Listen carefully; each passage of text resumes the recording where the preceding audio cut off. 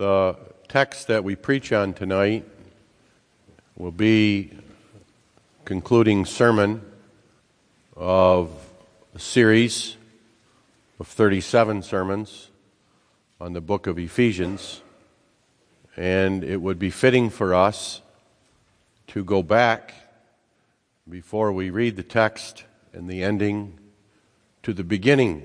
And we're going to do that. We're going to begin by reading again the beginning of Ephesians, Ephesians 1, first 12 verses.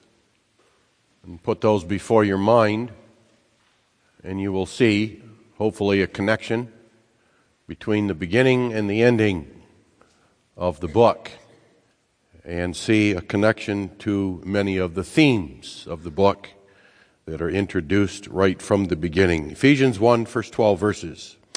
Paul, an apostle of Jesus Christ, by the will of God, to the saints which are at Ephesus, and to the faithful in Christ Jesus, grace be to you, and peace from God our Father and from the Lord Jesus Christ.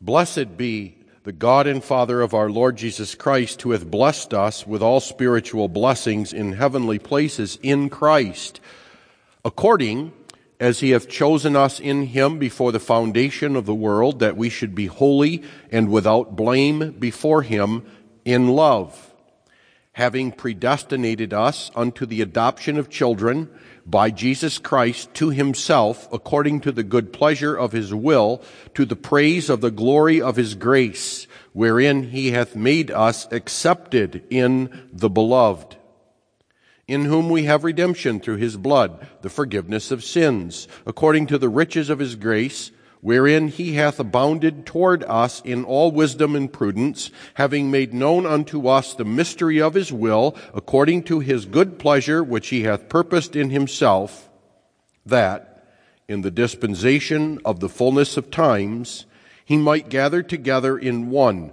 all things in Christ, both which are in heaven and which are on earth, even in him, in whom also we have obtained an inheritance, being predestinated according to the purpose of him who worketh all things after the counsel of his own will, that we should be to the praise of his glory, who first trusted in Christ, in whom ye also trusted, after that ye heard the word of truth, the gospel of your salvation, in whom also after that ye believed, ye were sealed with that Holy Spirit of promise.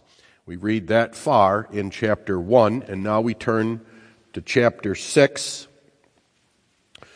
And we're going to read the last 4 verses, which are our text, although we'll concentrate on the last 2.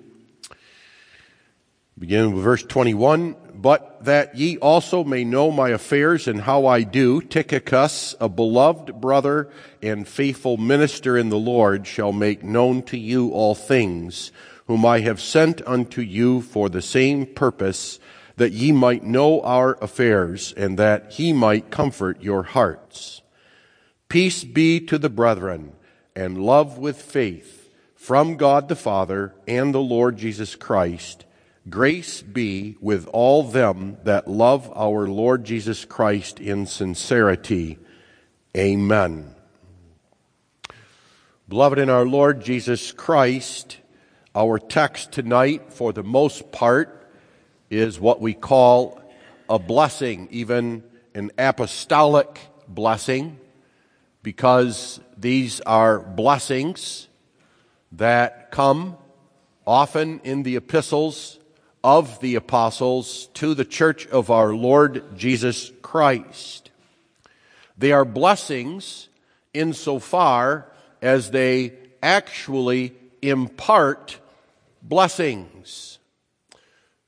To be sure, they take the form of a prayer, but at the same time, the church has always recognized they are not a prayer as such. They don't take the typical form of a prayer. They are simply pronouncements. And pronouncements now of not some wish or even a hope, but the idea is pronouncements that actually impart the very virtues and graces or the blessings that are being spoken about. Now, these apostolic blessings, this one now by the Apostle Paul to the church at Ephesus, usually come in two parts. A first part that brings some last practical, timely instruction that generally has to do with the immediate circumstances of the apostle himself or the church to which he is writing. Often they add a certain warmth and liveliness even to the epistle itself, because they add a personal note to what the apostle has written, and a personal note even with regard to the church itself. Often they are very touching and even instructive about the apostle, his labors, his helpers, or the church itself. In this text, it's the first two verses of it where he simply concludes, before he actually blesses them, by telling them that he's going to send them a helper named Tychicus. There it is. No introduction. All we're told is he is a beloved brother, and he is also a faithful minister. And Paul the apostle, with the authority given to him as an apostle, and not being able to be at Ephesus because of his bonds, which he mentioned earlier, informs them that they may look forward to seeing this minister, this faithful minister, and that he has the approval of the apostle and ought to have their approval because he is a beloved brother. And he's going to send him in order to make known things to them, to reveal things, to further instruct them, and instruct them in what he's doing so that they might know what the apostle is doing. He doesn't want to take the space now in this letter. That can wait. And also to comfort their hearts. And then the second part is the blessing itself, which is in the last two verses here. The apostolic blessings in Scripture, and in particular those of the Apostle Paul, always have three characteristics of them. The first is that they are all Trinitarian, and explicitly so, although some would say that the Spirit frequently is missing. They are pronouncements of some blessing of God from God the Father through God the Son. But they are apostolic blessings that are Trinitarian inasmuch as, although the Spirit himself is not listed by name, as we saw this morning, and why this sermon dovetails so well with the sermon this morning, the very blessings he speaks of are the very virtues of the Spirit himself. In a very real way, the apostle is saying, "Blessed be you with God the Spirit, from God the Father, through God the Son." And one could see, or should see, that the grace, the love, the peace that are mentioned here are the grace, the love, and the peace of the Spirit himself. Secondly, they always end in amen. Indicates that this is the authoritative declaration of the apostle on behalf of Christ, and what he says shall certainly be. It actually imparts these blessings. And thirdly, they're always given with the intention or purpose of comfort and encouragement. There's a practical side to them. These blessings of this passage are being preached here tonight because they are the blessings from God the Father, through God the Son, even the blessings of God the Holy Spirit upon you. They are pronounced upon you this evening. Do not miss that. Even though we will preach about the passage and explain the passage, in that God is blessing you. And He's blessing you inasmuch as this is an apostolic blessing that comes from an apostle who speaks for, as we learned last week, an ambassador of Jesus Christ. And they are blessings spoken to you inasmuch as this church is a true church of our Lord Jesus Christ. Consider with me tonight grace to all that love Jesus. That's the main blessing. Grace to all that love Jesus. And we notice that under three main points about that grace, that it is a blessed grace, a particular grace, and finally, a powerful grace.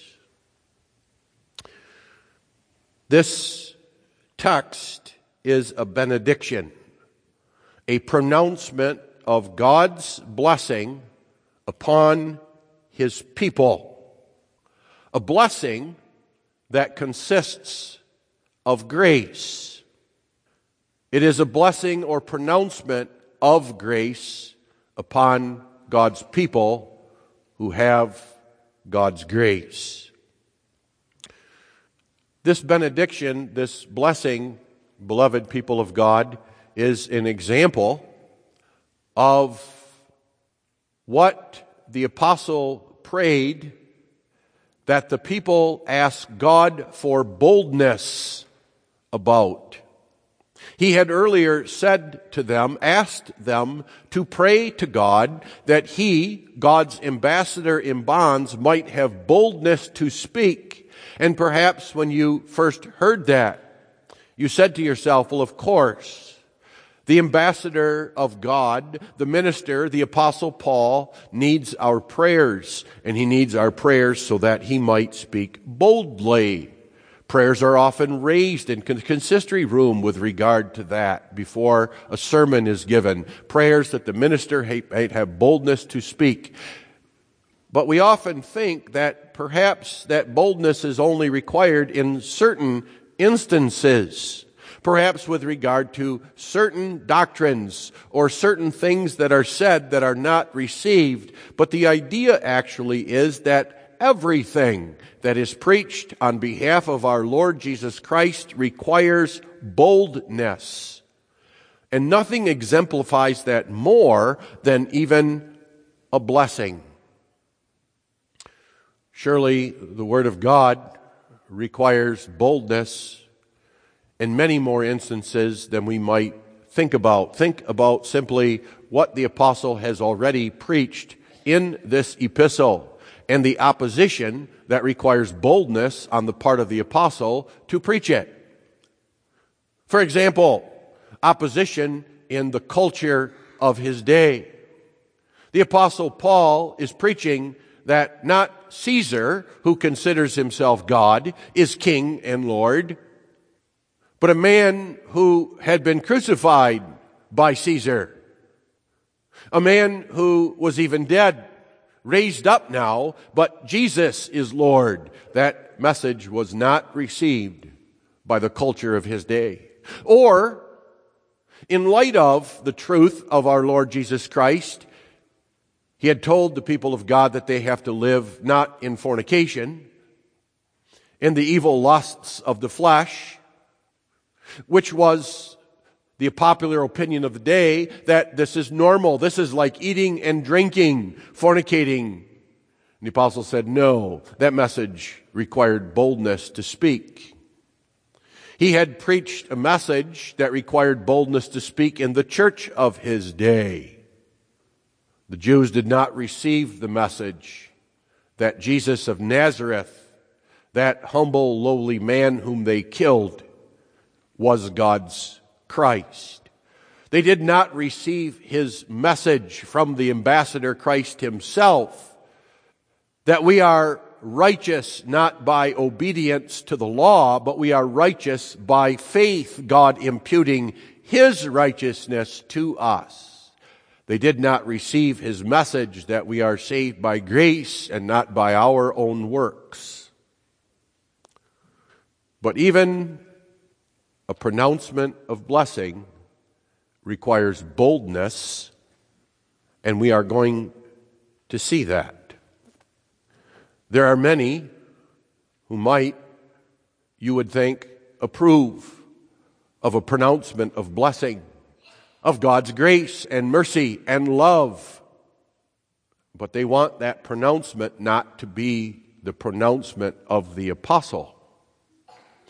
They would like that pronouncement to be a wish, a hope, a pronouncement that is not self-fulfilling, a pronouncement that actually imparts what it speaks, but they want a pronouncement that depends upon you to make it happen.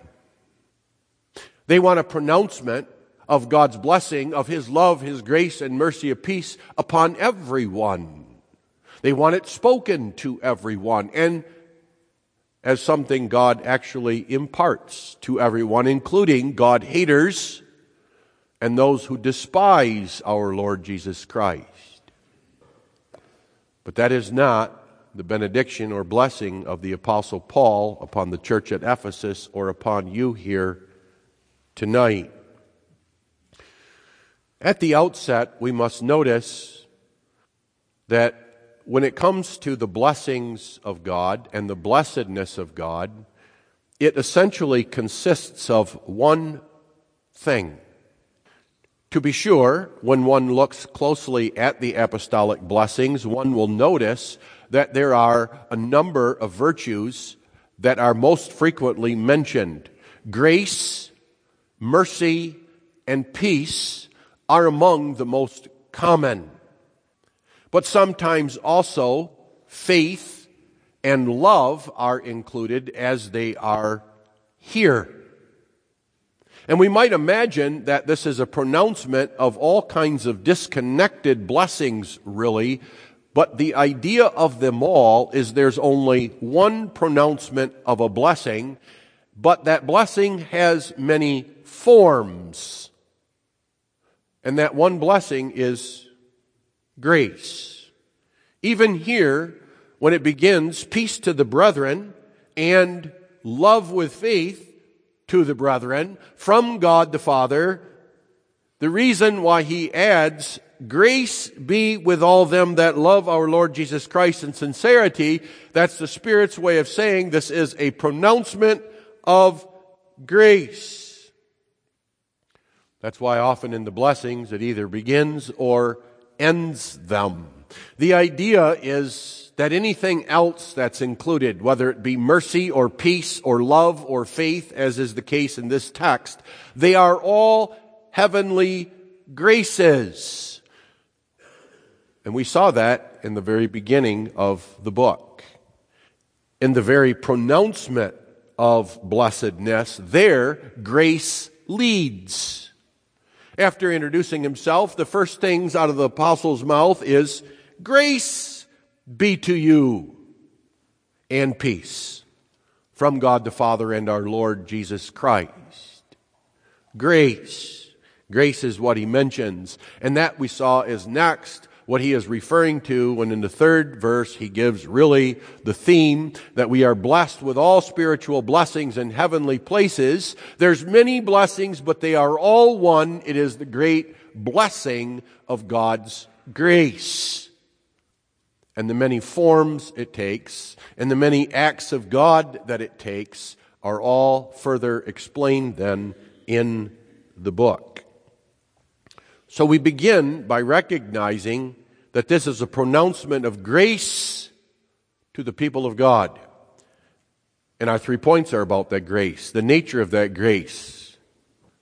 So we begin by asking ourselves, well, what is grace? What is grace? There are many different ways to look at grace, and the Bible does do that. When studying the Bible, it is very fruitful and important to recognize that grace can have different meanings because it does take different forms. And we even recognize that when we speak about the grace of this or that. And we may speak of the grace of peace or the grace of God's mercy or His love, etc. There's many facets to it. It's a wonderful gem in the crown of our Lord Jesus Christ. But first of all, we must look at grace in God Himself. We make a mistake, in other words, when we simply look at grace as something that's imparted or shown to us, or only as it pertains to us. That's a mistake.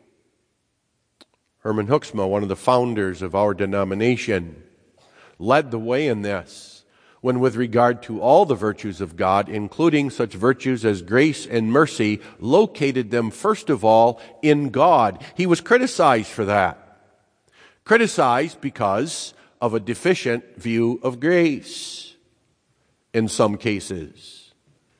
When you look at grace, you see simply as unmerited favor, which it is, grace shown to those who are undeserving, then it might seem foolish to talk about grace in God.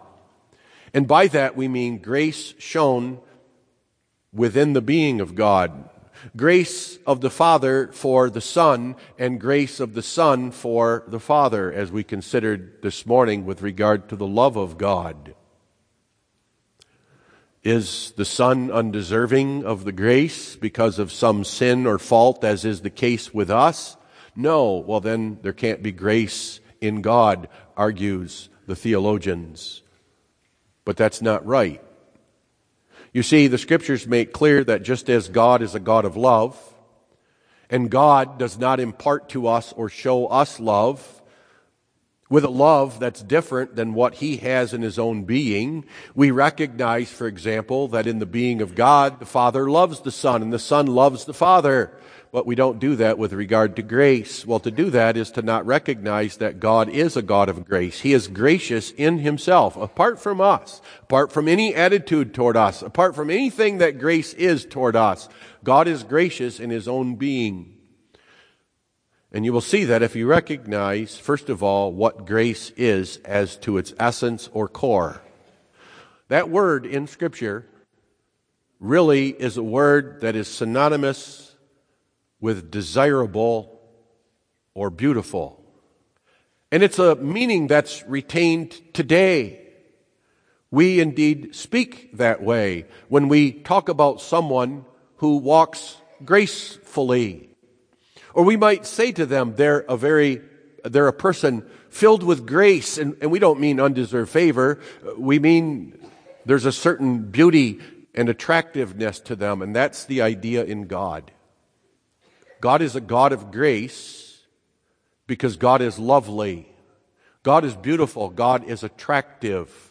Grace is really a reflection of all the virtues of God. And the idea is that exactly because of who God is, He is the eternal and the glorious and the powerful, and He is the just and the righteous God. He is attractive and lovely in His own being. The Father is that toward the Son, and the Son toward the Father. And I hope you see, especially those that were here this morning, with regard to the sermon on God's love, that grace and love are very closely related. To be gracious is to be lovely or attractive or beautiful. We can hardly separate those two, can't we? We use them almost as synonyms. We love that which is beautiful, and that which is beautiful, we say, is lovely. That's the idea in God. And we talk about that as being grace objectively in God. It's what God is.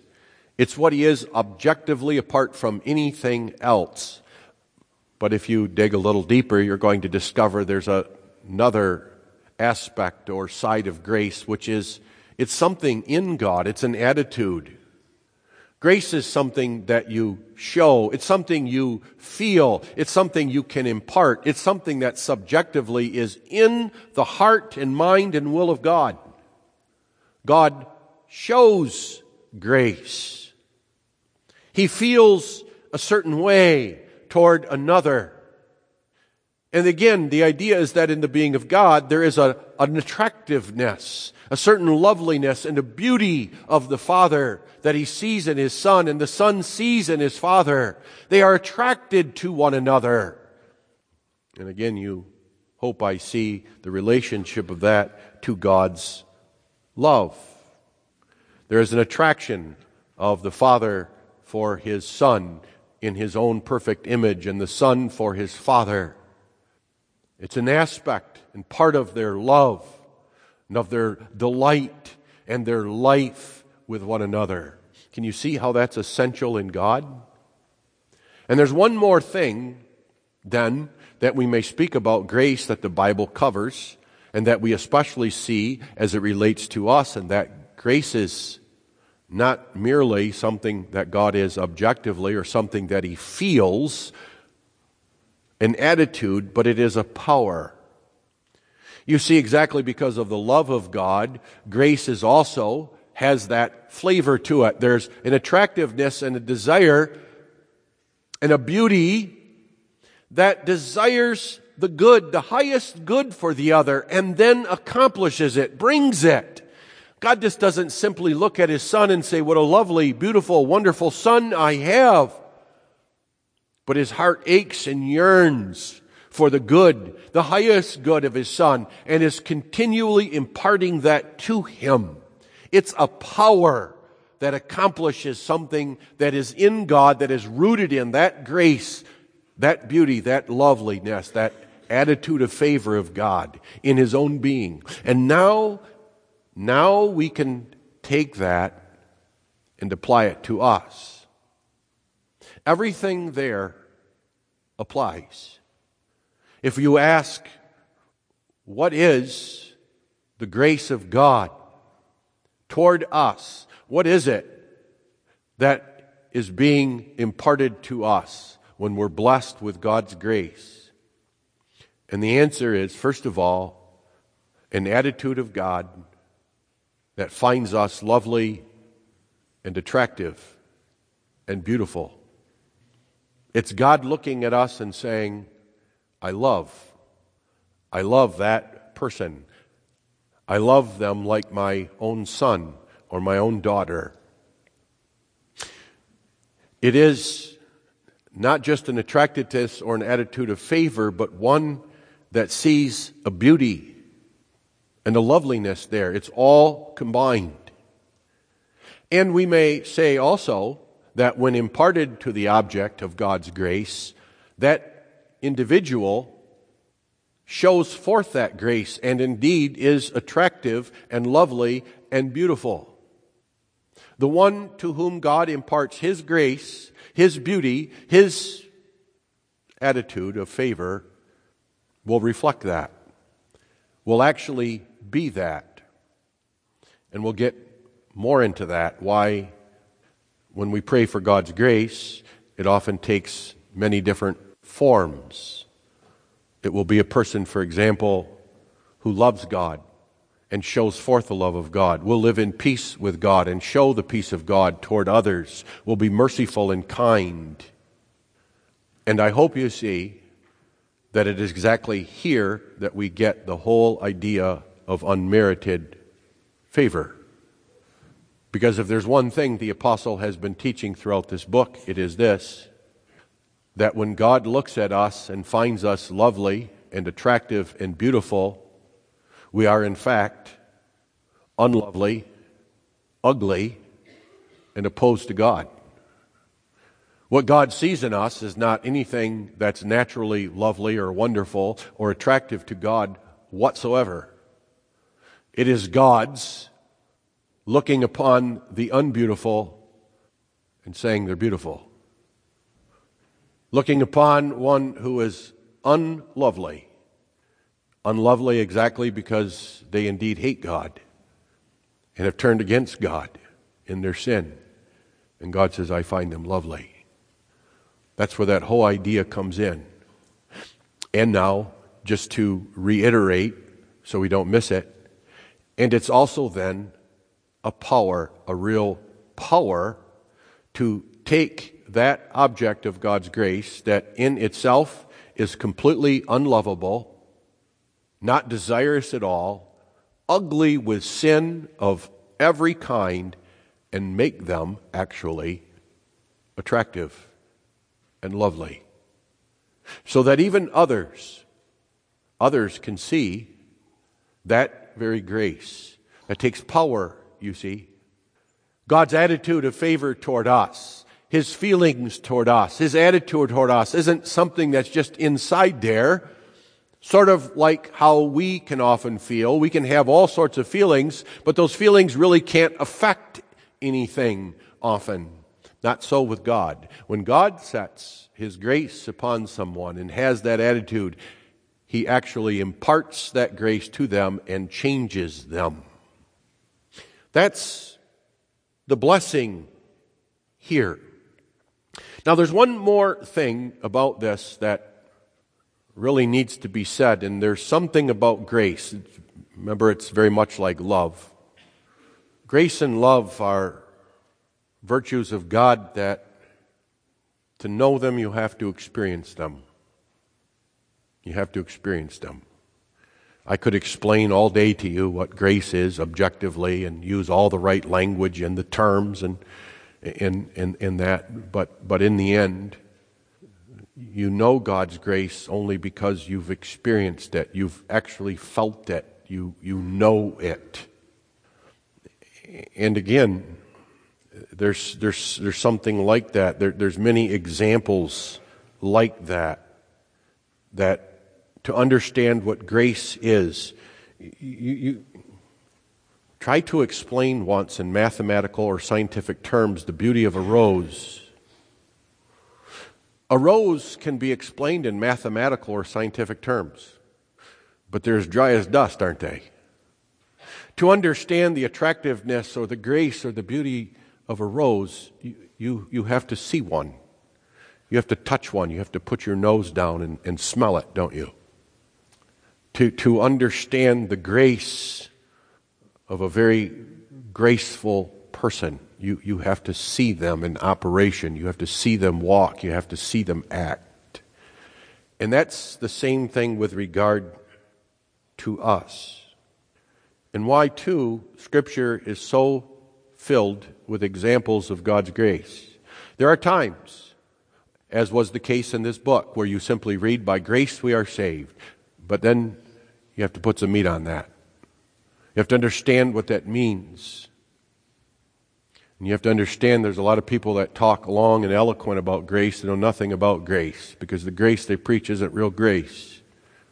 Grace, says the Scriptures, is sort of like a noble man of the most upright stature and place in the community who decides he's going to go out and marry a filthy whore.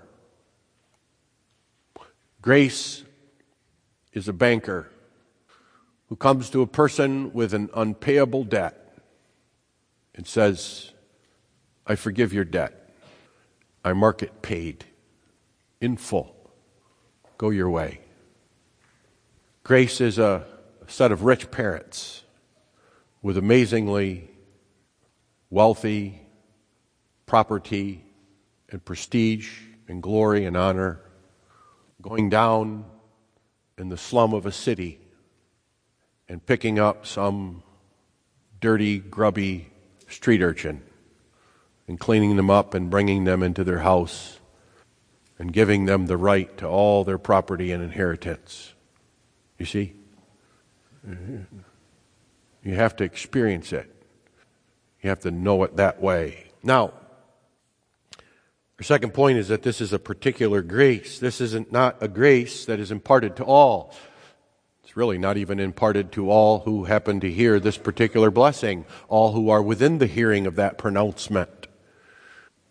God's grace is never a grace for all human beings without exception, for even all who hear that pronouncement. And the apostle makes that perfectly clear here when he adds, grace be with all them that love our Lord Jesus Christ in sincerity. The idea of that is very clear and plain. Grace be to all them and only them who love our Lord Jesus Christ in sincerity. Not now. Grace be to them because they first loved our Lord Jesus Christ, that they are not the recipients of the grace of God, and they become the recipients of the grace of God only because they first love our Lord Jesus Christ. That's not what he says. That's not the meaning. That's evident, because then that grace would no longer be grace, but it would be merit. It would be earned. That's true even in the being of God. The attractiveness of the Son to the Father is due to his impartation of his own virtue to his Son. That's reflected even in God's dealings with us. As soon as it's earned and deserved, even in your own mind, it's no longer grace. It's not grace. That's evident too in that the text teaches that the love itself with which we love God is something God must impart in his grace. Notice, the blessing is a blessing not only of grace, but of peace and of love. What that means is, there is no love for Jesus Christ. There can be no love for Jesus Christ unless God first loved us. That too is imparted unto us. So that even when we read, grace be to them that love Jesus Christ, the idea is that love Jesus Christ because God in his grace has shown them his love. That's why he doesn't use the word because. He wants to understand that that's grace, but nevertheless, there are two reasons that he says what he says. Why does he say, even though the idea is not grace to those because they love Jesus Christ, but grace to those all who love Jesus Christ? Two reasons, really. Number one, so it's absolutely clear to us that God is not gracious to all human beings without exception. Only some. And the some are those who love Jesus Christ. And yes, do not mistake that either. In order to love Jesus Christ, God has to first show them grace. That means in the first instance, when God shows grace to us, we did not love him.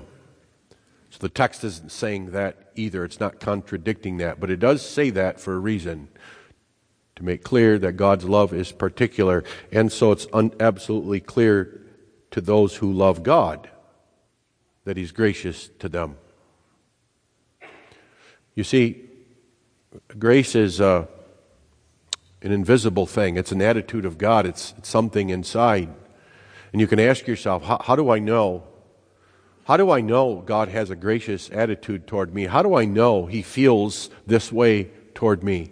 I can't look inside God. I can't speak to him as such.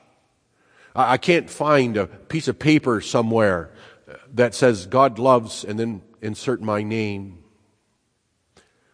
Well, the way that works in Scripture is by showing that God's grace is only for those who love him. And why is that? The answer is because I do know one thing. I know it's in my heart. You know and I know the answer to one simple question. Do you love Jesus Christ? The answer to that is not, I don't know. We may say, I'm not sure.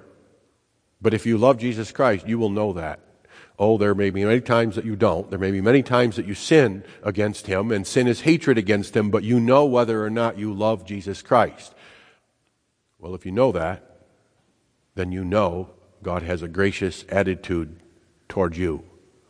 And you know that this pronouncement of God's blessing is for you. This is one reason the apostle adds what he does in sincerity. He adds that because, as you know and I know, it's easy to say, I love Jesus Christ. It's easy to say that so others hear. It's easy to say that for all kinds of reasons, but it's not true. Oh, I know, indeed, when we sin, we are indeed being insincere, and every one of us can be accused of being insincere for our love of Jesus Christ.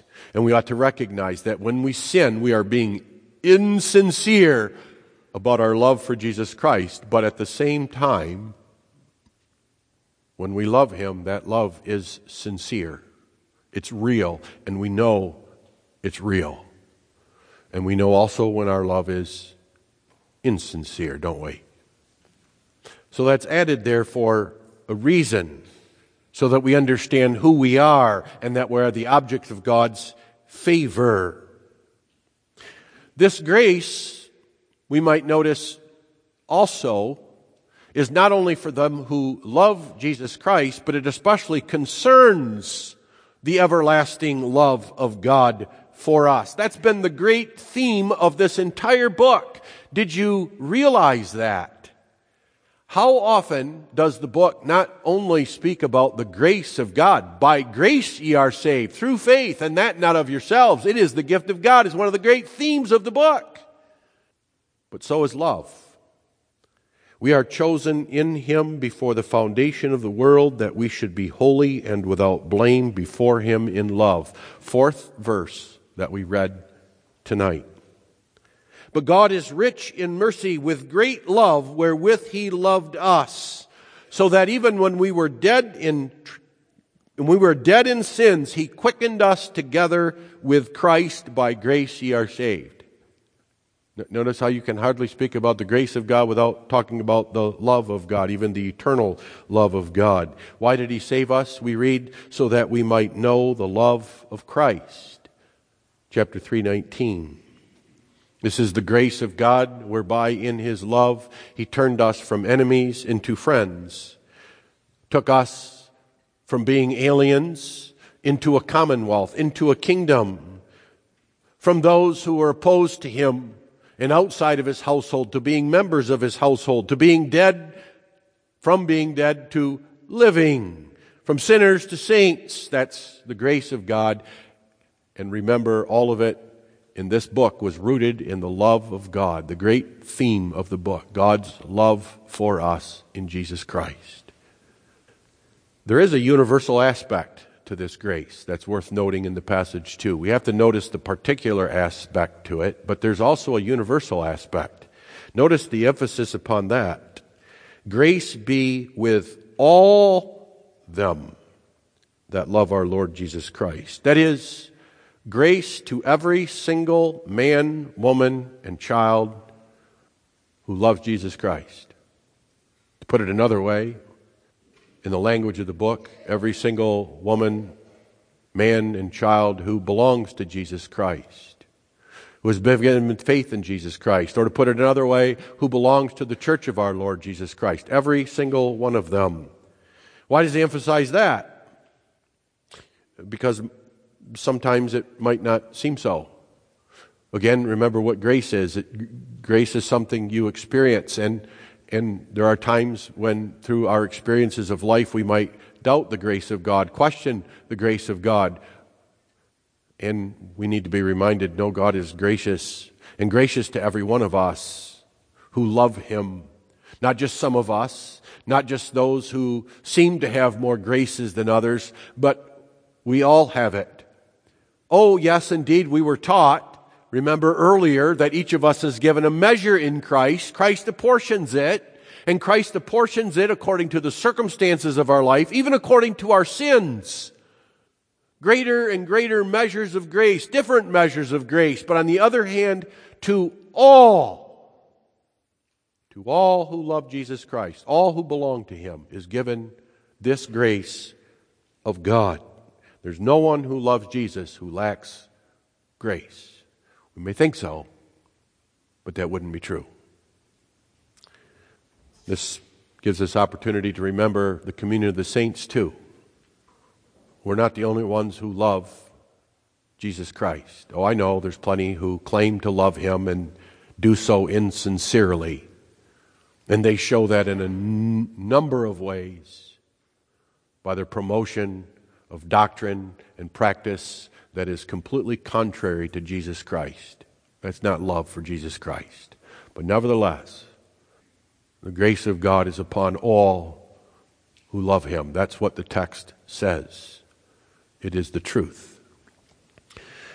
The particular form of this grace that it takes here in the passage is faith, peace, and love. And faith comes first. When he says, peace to the brethren and love with faith, the idea is peace and love with faith. The idea of that, furthermore, is that faith comes first, because it is through faith that we receive faith and love.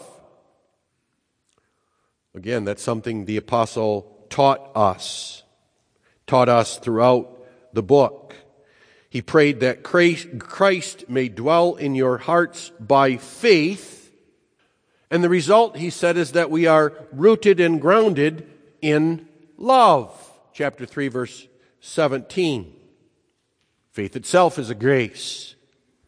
For by grace are ye saved through faith, and that not of yourselves, it is the gift of God. The idea is that faith itself is a grace. That's why I said grace is the overarching theme. But remember, faith is always grace, given in grace. And it comes first. But it never comes alone. It never comes by itself. It being grace, it comes with other graces. Following faith, with faith, come peace and love. Peace first. What's that? That's the great grace of God, whereby we are no longer at war with Him. We've been reconciled. He is our friend. We know Him as our friend. Formerly, He was our enemy, and I'm talking now from our perspective. That's an interesting thing here. Take note that both of these are from our perspective. They have to do with regard to our attitude toward God.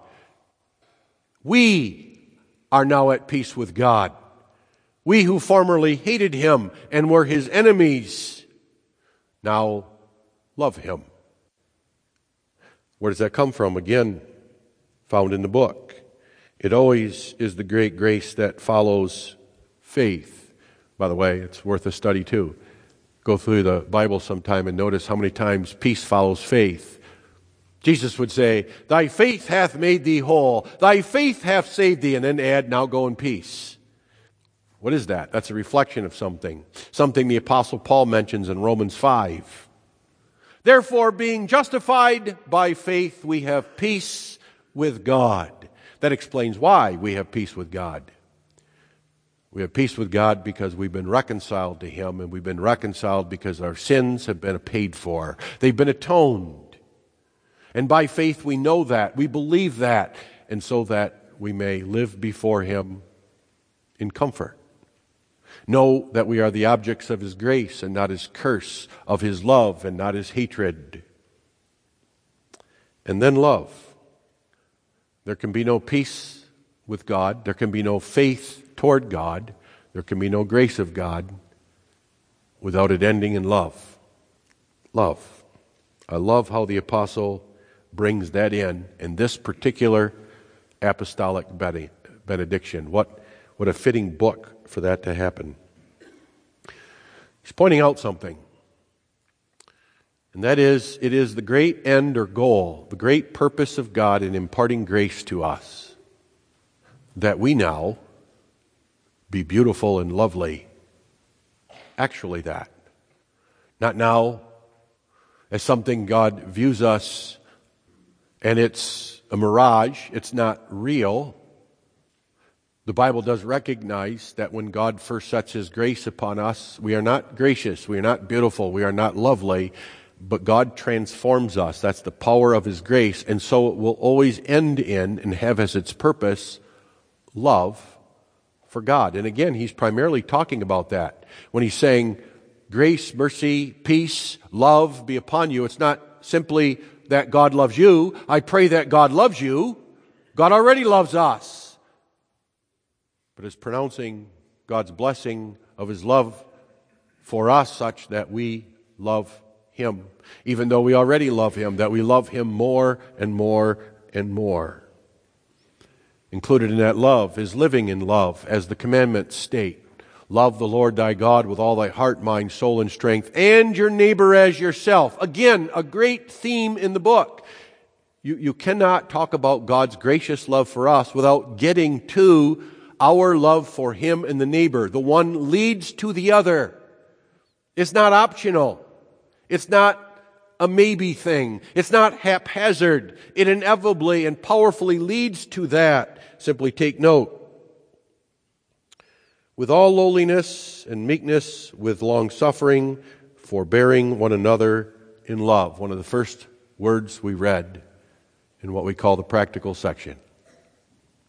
But speaking the truth in love, grow up into him in all things, which is the head, even Christ. What is it to mature in Christ? To speak the truth. In love. And walk in love, as Christ also hath loved us, and hath given himself for us, an offering and a sacrifice to God for a sweet-smelling savor. Someone that wants to preach and pronounce simply that God loves you, Christ loves you, even preach a particular love of Christ, not universal, but particular for his own people, and not have that inevitably, powerfully, irresistibly result in us loving him, walking in love, loving one another, doesn't know anything about the love of God in Christ. Husbands, love your wives. And so it's a powerful grace, beloved. It is always that in the church. It's not a wishful thing. There's nothing that depends upon you, but rather it's the opposite. It affects you. It changes you. Why is it? Why is it that the child of God must love God and Jesus Christ and must love his neighbor? Because God's grace is powerful. That's why. Because what God pronounces upon us actually affects that in us. It changes us. Which is exactly why when we love Jesus Christ, we know God has been gracious to us and is gracious and continues to be gracious to us. You see, if God's gracious to everyone and loves everyone, you'll never know that. You never understand it. Then salvation is all of you, because of you, for your sake, by you. And that's no salvation at all. This book, especially in its last words, brings home to us, beloved, that wonderful truth. The grand and glorious truth that we are what we are because God in Jesus Christ loved us even before the foundation of the world. It is in love that he chose us. It is in love that he sent Jesus Christ. It is in love that he was the propitiation for our sins. It is in love that he gave us in faith, incorporating us into Jesus Christ. It is in love that he made us sons and daughters, heirs, gave us an inheritance. And it is in his love, the great grace of his love, that he transforms us, changes us, so that we now love him. And that is an absolutely certain thing. And that is why the benediction ends the way it does, as will the sermon. To you, peace be to you, brethren, and love, with faith, from God the Father and the Lord Jesus Christ. Grace be with all them that love our Lord Jesus Christ in sincerity. Amen. Let us pray.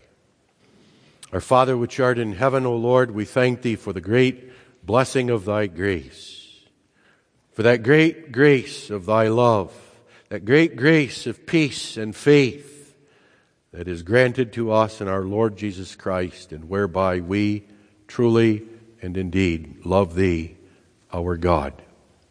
And so we give thanks, and we rely upon the continuing gift of that grace and love and peace unto us, thy people, in Jesus Christ, in whose name we pray. Amen.